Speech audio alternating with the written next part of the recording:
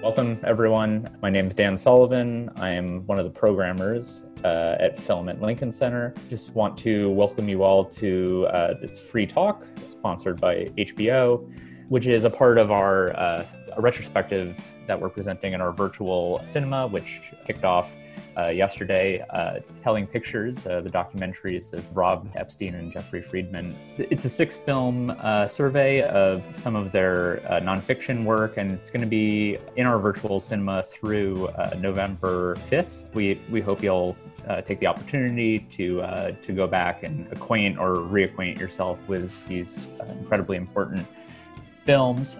I want to thank the distributor of 4 of the films, Milestone Films, without whose invaluable advocacy and work and support and so on. This retrospective certainly wouldn't have been possible, connecting us with Rob and Jeffrey and so on. Big shout out to Amy and Dennis. And yeah.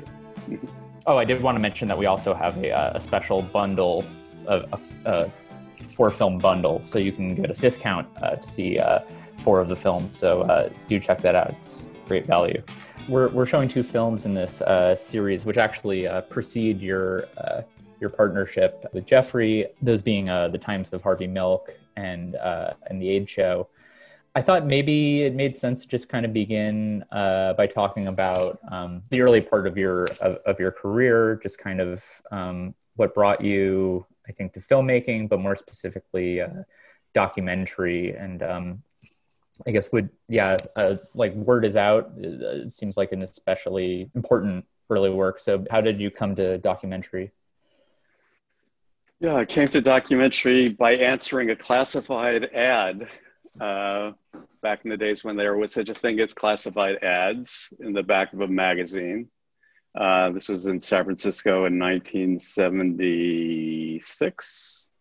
I had just landed in San Francisco from the East Coast and was looking to do something in the arts. I mean, when I was a kid, I painted, and then I stopped doing art when I reached puberty, and then I decided I wanted to find my way back to it somehow, and started taking some photography classes and came upon this ad, which said they were looking for a production assistant to work on a film about gay lifestyles. And I answered the ad and was invited to join the early days of the project, which then ultimately became the film Word Is Out. So Peter Adair was the mastermind behind that project, and ultimately there were 6 of us that collectively worked on it for several years. Veronica Silver, Lucy Massey Phoenix, Andrew Brown, Nancy Adair, and Peter Adair. And that was my film school. That was really Veronica and Peter and Lucy were my early teachers, and on that film, I got to do everything. So it was a fully immersive filmmaking experience. And Peter became my mentor and close friend, and then eventually we went on to do another film together, The AIDS Show, which is part of this retrospective.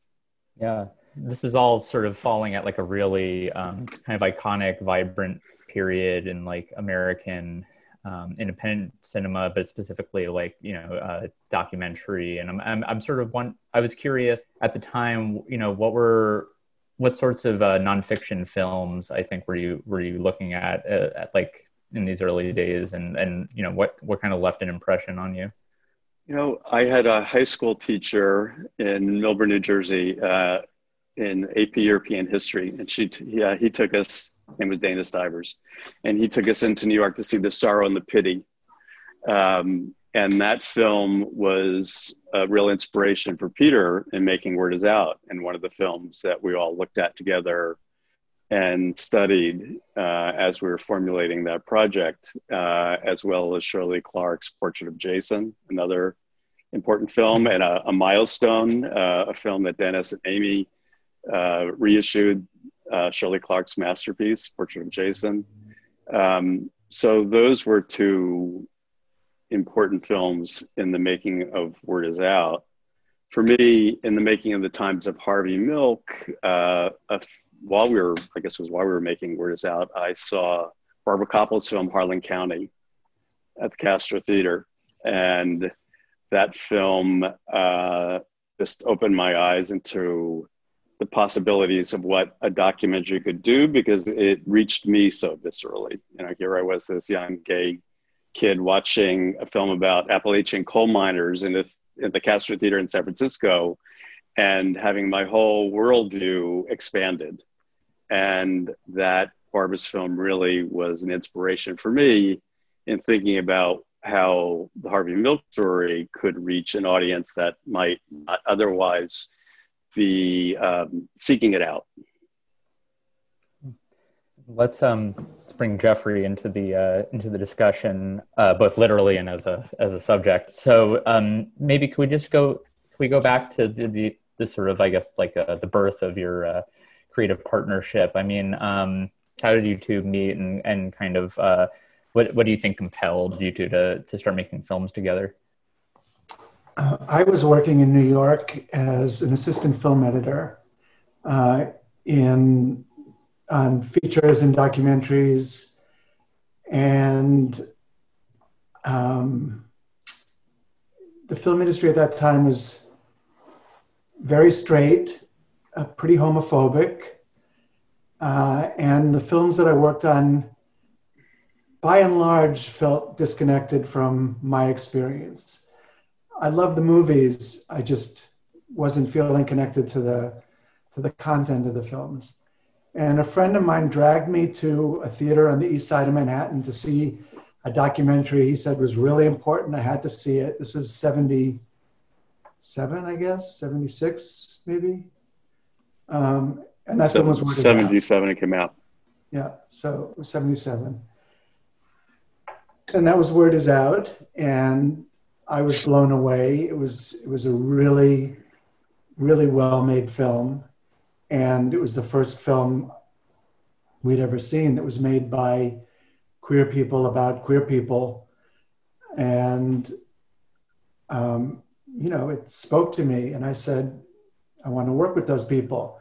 I knew they were in California, and I was planning to move to San Francisco or Northern California within a year or two. So I asked around, and I got the name of one of the filmmakers, Veronica Selver.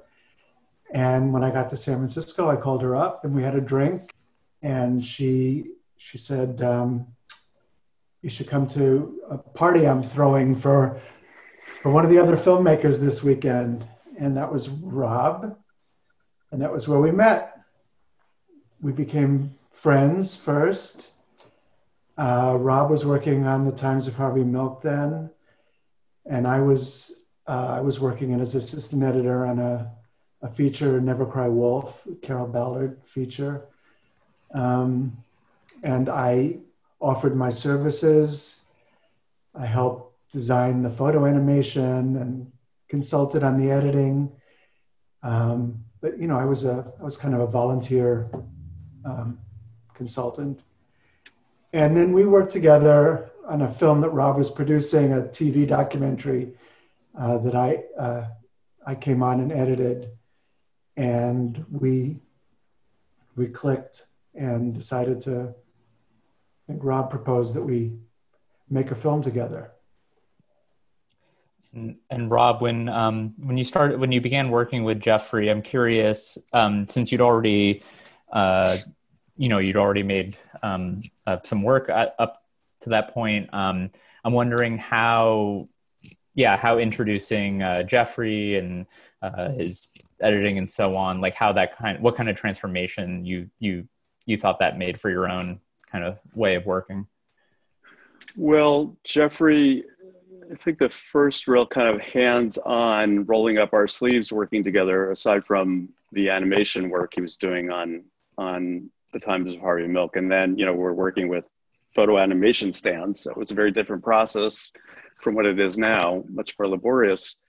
But there was we was having trouble making a sequence work. It was the Harvey Milk's victory at the end of Act 1 in the Times of Harvey Milk. And Debbie and I we were each working on different reels, and I think I was working on that section. I'm not sure, but anyway, we were having trouble. We had so little material to work with of actual archival elements that would really bring to life that moment of victory when Harvey is finally elected for the first time for the Board of Supervisors after multiple attempts. And it was an important dramatic moment, but we didn't really have the footage. We had scraps, and it wasn't working. But somehow Jeffrey was able to help us shape that particular moment so it played like a moment. So I think that was the first time that I remember where we were kind of creatively really hashing something out and ended up somewhere new that we were both really excited about. And then the same thing happened when we worked together on this series, We the People. My episode, you know, I was really struggling with getting the story structure working, and Jeffrey, and working together, we again arrived at something that we were both excited about and excited about the process. So that kind of set the template. Yeah. I want to turn to common threads in just a second, but I also want to mention to everyone who's watching, if you have any questions for Rob and Jeffrey, you can input them at the bottom of the Zoom interface in the Q&A field, and we will answer as many questions as we can before this session is through. So yeah. Anyway, now I want to look ahead to common threads, stories from the quilt, and I guess, you know, I mean, I guess like from a sort of like historical perspective, I know, you know, I think we know how the film kind of like how it came about, but I'm wondering sort of I don't know, for you two, just kind of what inspired you to make a film about the project. And I guess I'm especially interested in kind of you know, the experience of spending time with all the subjects, the interviewees, and so on. It was a long time ago, but I'm wondering sort of how those memories kind of sit with you now. Well, I was just going to say something about the AIDS show, since that's part of your retrospective, which was before Common Threads, to kind of help set the scene for what was going on with the epidemic and where we were with the epidemic at that point, and then subsequently where we were at with Common Threads. So the AIDS show Peter and I did in 86, and that was, you know, very early in the epidemic. We were at the tip of the iceberg, but we had no idea where we were in relationship to the totality of what the full-blown AIDS crisis would eventually become. But we did know that friends and loved ones were getting sick and dying quickly and dying horrible deaths.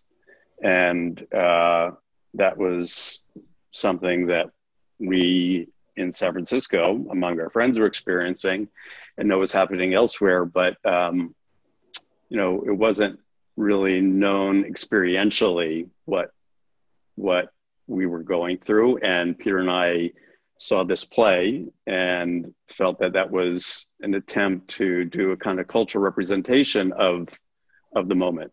And that's what the AIDS Show project was about. But, you know, the AIDS Show was really specific to San Francisco. It was a very kind of specific to a moment. It had a very kind of immediacy to it. Common Threads was a very different kind of project when we saw the quilt and saw, you know, just witnessed what the metaphoric power of the quilt, that opened up a whole other possible way in which we might take on the subject. Yeah. I'll let you take it from there. I just wanted to kind of... Yeah, actually, if you don't mind, I just wanted to ask one quick follow-up. Set up the show. Yeah. I wanted to ask one quick follow-up thing about Yeah. the AIDS show, which is just that, you know, at the time, perhaps even before you and Peter decided to make the film, did you see the theater Rhinoceros performances in some way kind of like analogous to some of the things that you wanted to do like in cinema, like the kind of like intervention or like confrontation with reality that's like bound up in that performance?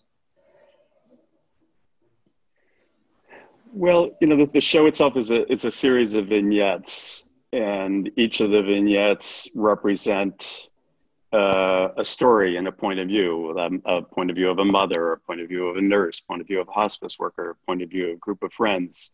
So, I mean, I guess in that sense, that's what we tried to do in our documentary casting. They were doing in these theatrical vignettes.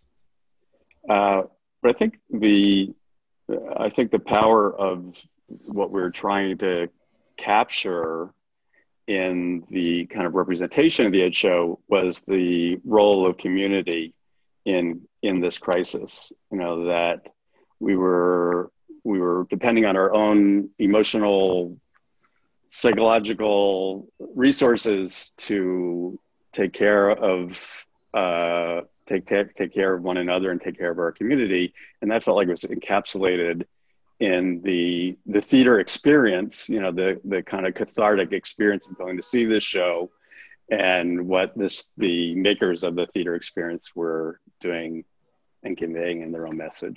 I think for me, the power of that show was just that it was expressing things that we were feeling, but we were so terrified. It's really hard to describe what a scary time it was, because we had no idea what the disease was. We didn't know who had it. We didn't know, you know, when it was going to come for us. There are feelings that are coming up around COVID that resonate very much with those feelings. And we were almost afraid. We didn't know how to talk about it. So I think the theater production of the AIDS show was one of the first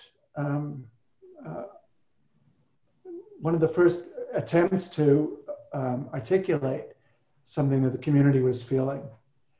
I think when we made Common Threads, it was also very early in the epidemic, but we felt we weren't just speaking to the community. We felt it was important to speak to people who were not affected by AIDS. And I think that's really, I think the film might have worked for people who were affected, but I think really our focus at the time was letting people know what this experience was that, some of us in various communities were going through.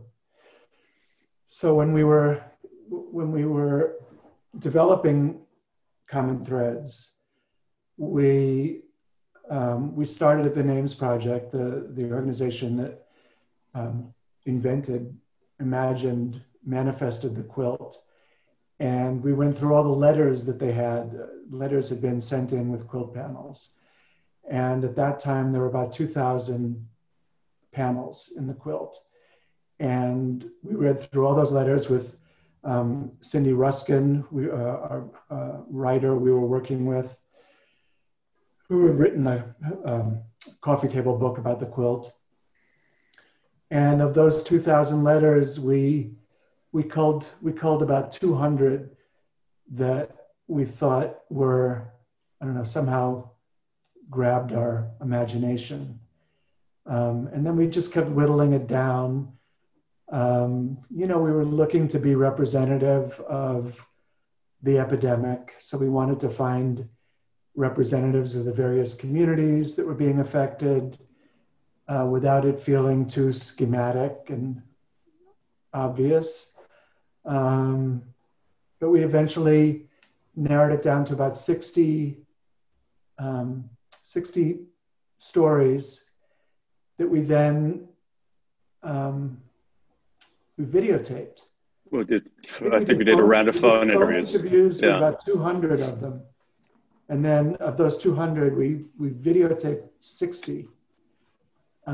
This would have been so much easier to do in the internet age, but we actually had to go visit people with video cameras and videotape them. And then we, from those characters, we whittled it down to the 5 that we finally followed in the film.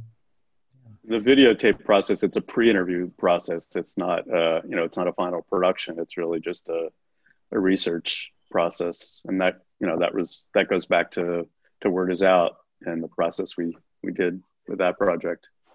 And also with Common Threads. Sorry. Harvey Milk too. Harvey Milk. Right? Yeah. Also with Common Threads, we knew at a certain point, HBO was behind the project. So we knew that it was going to be reaching a whole other level of audience that we didn't anticipate. And now we had the opportunity to really make a statement around AIDS at a time where, I don't know if there was another documentary yet about AIDS that had gotten that kind of mainstream broadcast, mainstream audience. So that was really important. Well, there are, I think there are, we could probably spend like an hour talking about most films or probably each of the films in the series. But I guess with regrets, I want to move on to Where Are We, so we can get to the audience questions and so on. I mean, it's a very, I think Where Are We, Our Trip Through America marks kind of a striking turn for you guys following Common Threads. It's kind of it's maybe more diaristic, something of like a road movie. There's kind of an Americana element. But I'm also, in revisiting it a couple times for work on the series, I was struck by the sort of the role of the Gulf War, like the sort of specter, the way that it kind of informs so much of what seems to be going on culturally, socially, maybe. And I think after, especially after like the Iraq, the like wars of conquest in the Middle East and so on, people kind of have like a different sense of like the significance of the Gulf War now. So I was just thinking, how important was kind of the political climate at the time in sort of your thinking through of the way that you wanted to approach this very kind of like personal, exploratory kind of documentary? Well, we knew we were going from our blue bubble. It wasn't called that at the time. Yeah. But we knew we were going out into the red heartland, as they call it. So we knew that would be part of the dynamic, and it was certainly part of what we were interested in exploring. What we could.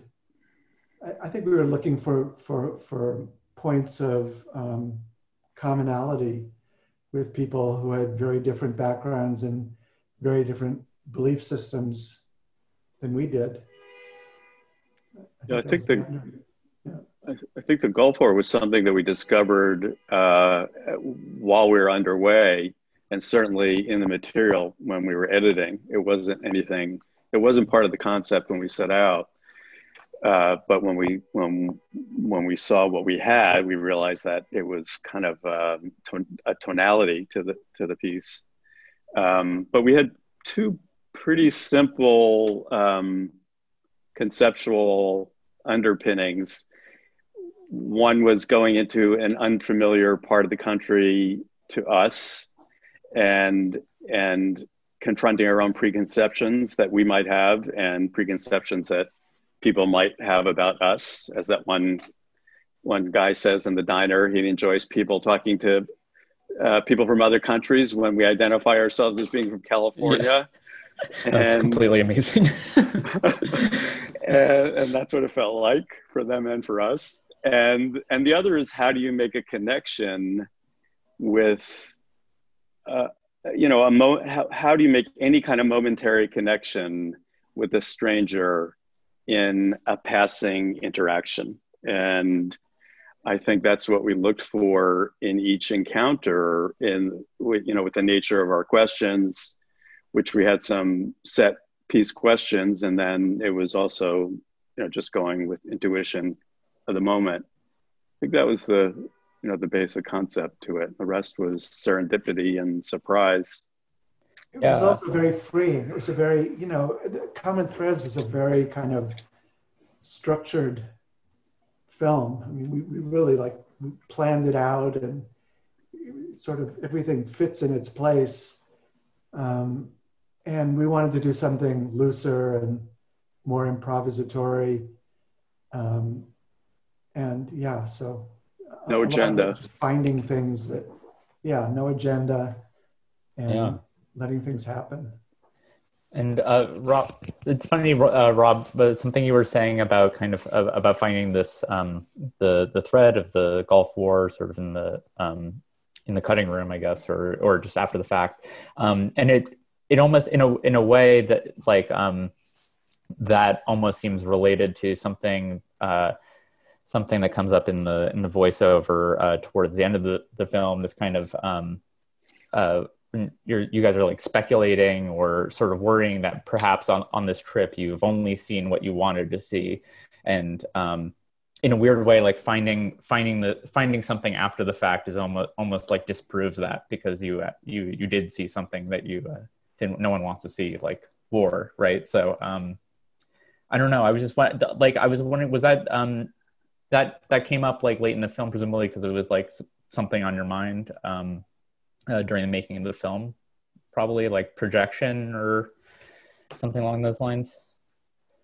So the voiceover element was something that we added late in the structuring of the film, in the edit of the film. And we felt like we needed to find a way to include ourselves, to both give more sense of the point of view of the filmmakers, literally, and to just have us find a way to have us be more part of the fabric of the film.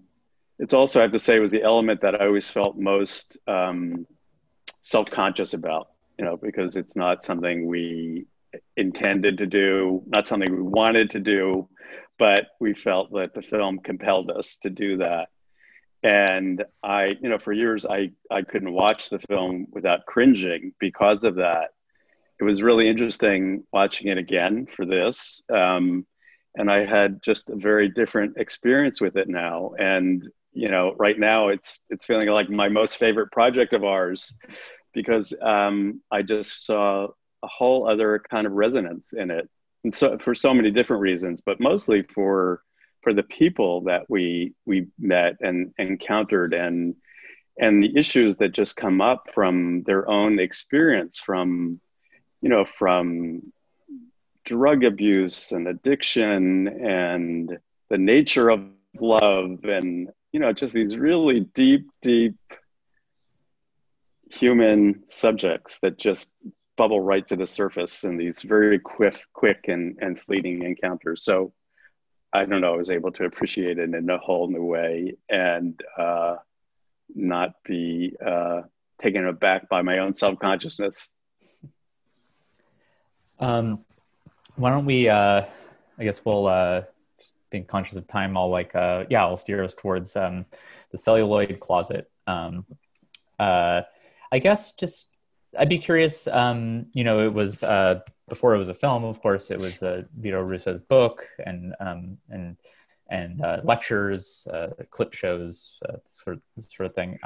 So could you guys talk a bit about how the film kind of grew out of those sort of original texts or sources, and I guess it also stands out for the heavy use of archival material, and which so I was wondering sort of what the experience of working with all these clips, trying to put them together and create something new, how that kind of struck you. Yeah, that film challenged us for a long time when we were developing it.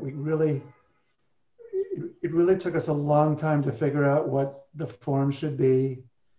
Um, we started with Vito's book and with Vito, who. Well, can I just quick interjection? I mean, originally we were just going to help Vito document his lecture show. We were really just going to essentially tape Vito doing his live performance.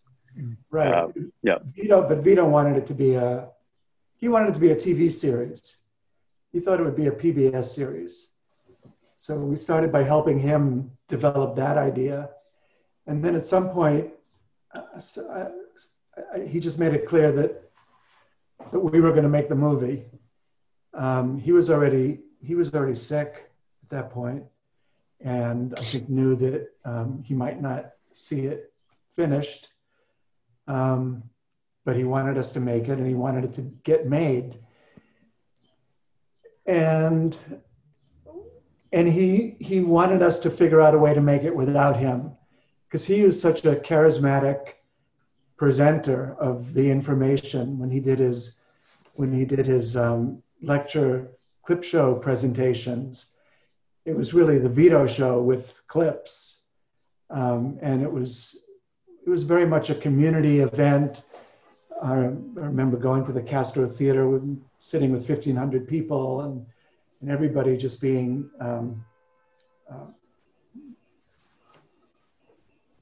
gripped by Vito's passion. So we had to find a way to somehow translate that. And we went through a bunch of different iterations. We started editing with just the clips. So we collected them from VHS tapes and laser discs at the time, because there was no internet. We taped things off television, and we edited them. We edited a 4-hour assembly of clips from 1895 to 1995 or 93, whenever it was. And then we couldn't figure out, how to shape that into a narrative. So we struggled with different strategies. We tried organizing it by stereotypes, because Vito had identified these different ways that queer people were represented in the movies: the sissy, the bull dyke, the psycho killer, the sad queen. And that was kind of interesting, but we couldn't figure out how to make a narrative out of that. We tried doing it chronologically, and that just had a kind of, this happened and this happened and this happened, and there was really no way to develop any kind of theoretical thread through that. So finally, with our colleague Sharon Wood, who we've worked with on several films, we came up with a structure that sort of married those two ideas. We figured out a way to tell the story chronologically, but using each era to talk about the stereotype that was predominant in that era. So once we had gotten that figured out, then we realized we needed to start talking to people to give context and meaning to the clips. So that's when we started trying to get people to sit down and be interviewed. And Michael Lumpkin, who was one of the creators of the Frameline, the LGBTQ festival in San Francisco, left his position to come work with us and produce the film and help to make all that happen. Yeah. And how did Lily Tomlin come to be involved? Lily and Vito were good friends, and Vito was also a good friend of ours, and wrote, a lot of the book at my apartment in San Francisco. So always heard about Lily through Vito. You know, he always had Lily stories, and Vito is one of these people that always would find ways to connect the disparate people in his life. So at one point, we just reached out to Lily. We were having trouble raising money. So we approached Lily, and we went down and met with her at her house. And she said, let's go to HBO. Let's take it to HBO. And she was able to get the head of HBO on the phone, and we all flew in for a meeting, and HBO came on board. Yeah. And so Lily was instrumental to the project all along the way. And when it came time for us to decide on a narrator, she seemed like the obvious choice to us. I should note it's an actual coincidence that HBO is a sponsor of this this talk. I guess before we open it up to the audience questions, I want to talk about paragraph 175. Another kind of shift for you guys, I think, and this time it's sort of a shift. You're sort of like looking away from the United States, but you're and also looking at kind of a different period.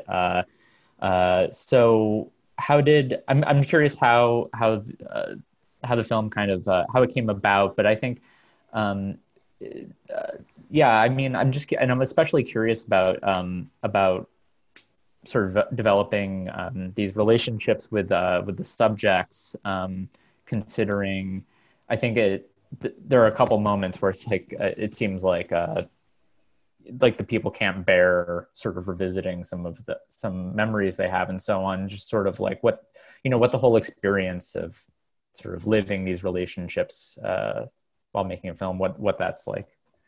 So Jeffrey, you start and then I'll jump in. Yeah. So I mean, that was a big shift for us. We were making a film about another culture, not only a different period in history, but it was in another language that we didn't understand, and for a long time, throughout the making of the film, in fact, we were always asking ourselves if we were really the right filmmakers to be making this film, because it wasn't our culture, it wasn't our story. The people we were interviewing were by and large non-Jewish Germans who had lived through the Nazi era, and they'd experienced some kind of persecution for being queer, but but they were Germans and we were Jewish, and is this really, should we be doing this? And it was something that was, I think, constantly worrying us. Our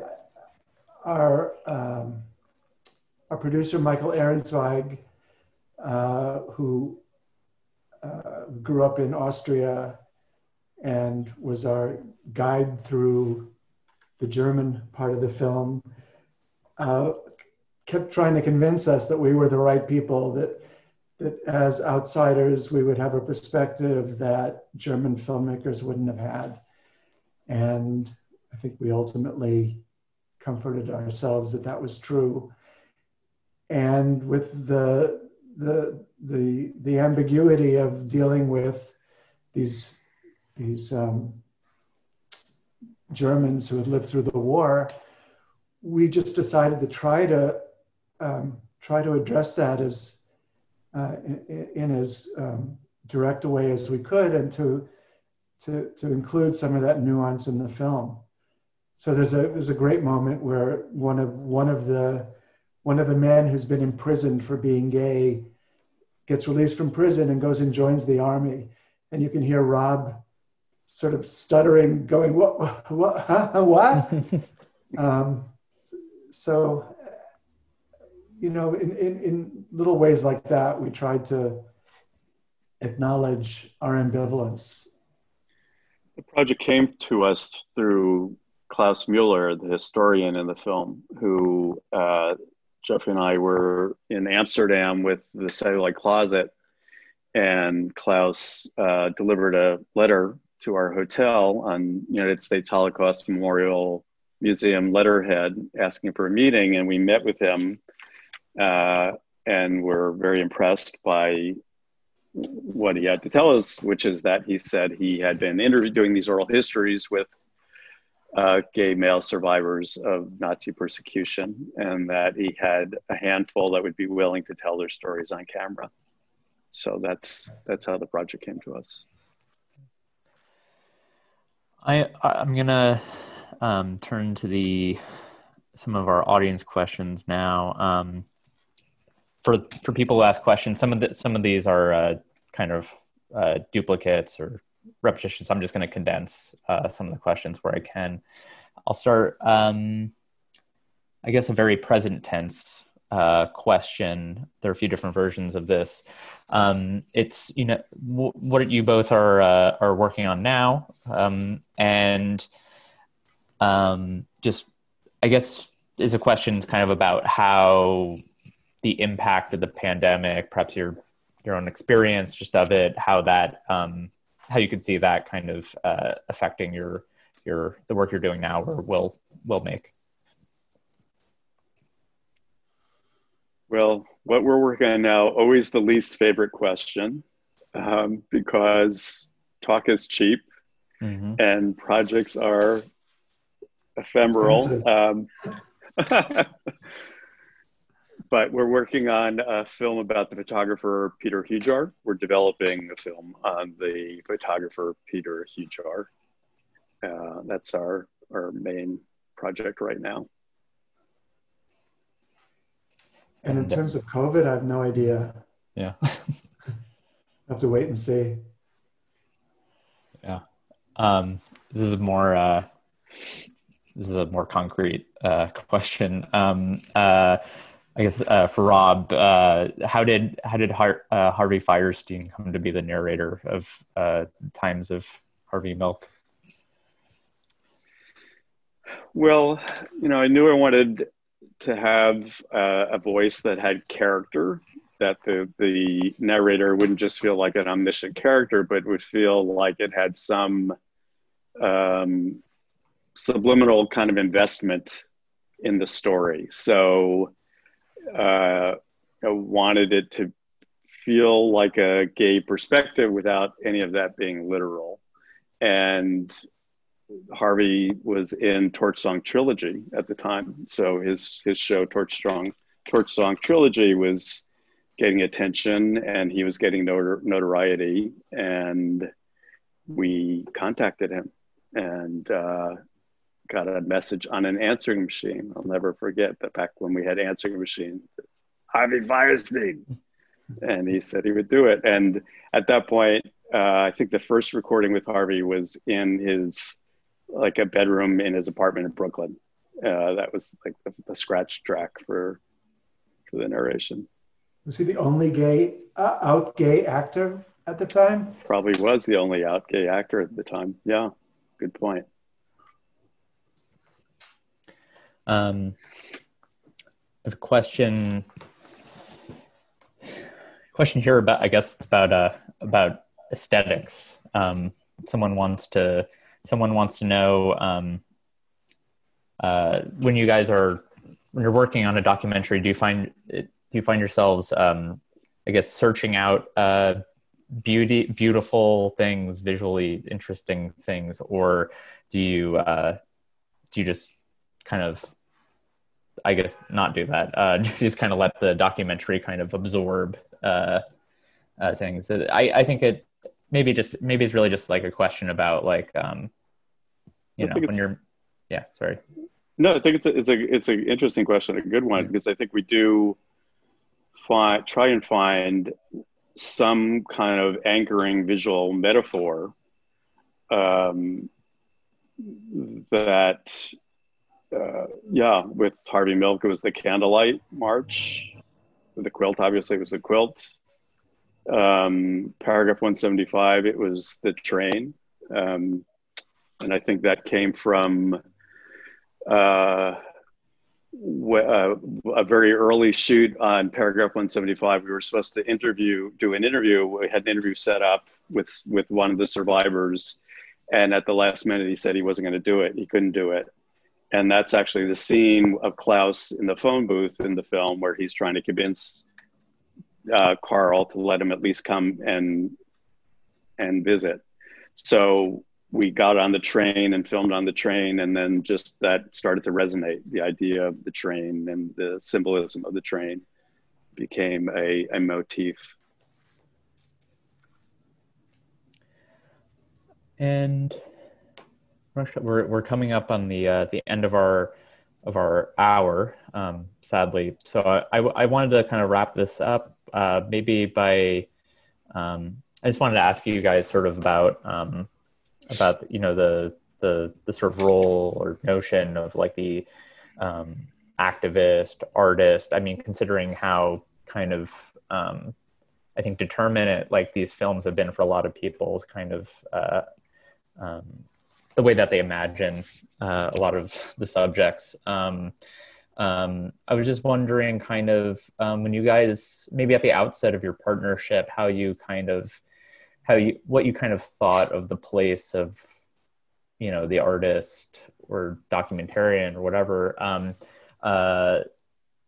what they're kind of like, what the obligation would be to sort of like confront the political situation, maybe sort of how that's changed over time, because obviously so much has happened in this country politically over the past 30 years. So, yeah, have you noticed any kinds of shifts in the way that you guys think about that duty or obligation? Or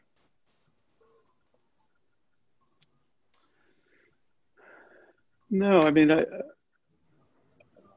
don't think it's something that we think. I think we have activist impulses with our subject matter, but that's not the driving force or intention. I mean, there's an impulse behind it, but there isn't a specific agenda other than to give the audience, to hopefully create something that takes the audience somewhere in some visceral, experiential way. And I think that's the most politically effective presentation, is to just try and create an emotionally honest and truthful experience for the audience, however you do that. And we've often done that through oral histories, through, finding wonderful people that, it's kind of our job as filmmakers to take them back into their retelling of their own experiences and reliving their own experiences as oral histories, and then collectively formulating some kind of bigger picture presentation that hopefully means something. Yeah, I guess I would just say that, I grew up in a political family. I sort of have this impulse to make things better. But, and film is what I do. And, I think everything we do is political, and you just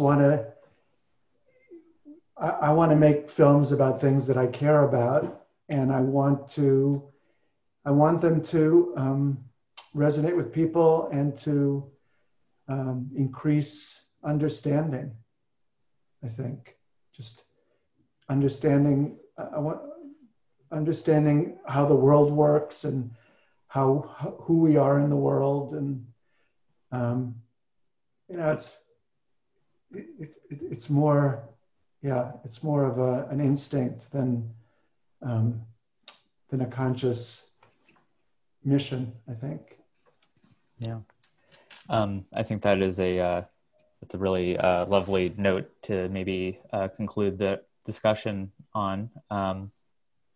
I thank you both very, very much for participating in all this and for letting us show these completely amazing films that if the people at home haven't gotten to watch all of them yet, you should. You will not regret it. And the series will be going on until the 5th. So yeah, you'll have ample opportunity. But once again, Rob, we just say a couple of final thank yous. Yeah, by all means. Well, first of all, to you, Dan, thank you for this conversation, and to Film at Lincoln Center for doing this retrospective. Having had films at the New York Film Festival showing at Lincoln Center, career highlights, life highlights, having had that experience twice. So thank you. And to the Film Society, and to Dennis and Amy, Dennis Doros and Amy Heller and their company Milestone for, the work that they do, resurrecting films and restoring films and reissuing films like Shirley Clarke's Portrait of Jason and Charles Burnett's Killer of Sheep, and now a few of our titles. So we're very grateful for that. Thanks again, guys. Thank you, Amy and Dennis. Yeah, take care. Okay. Yeah. Thank you. Bye.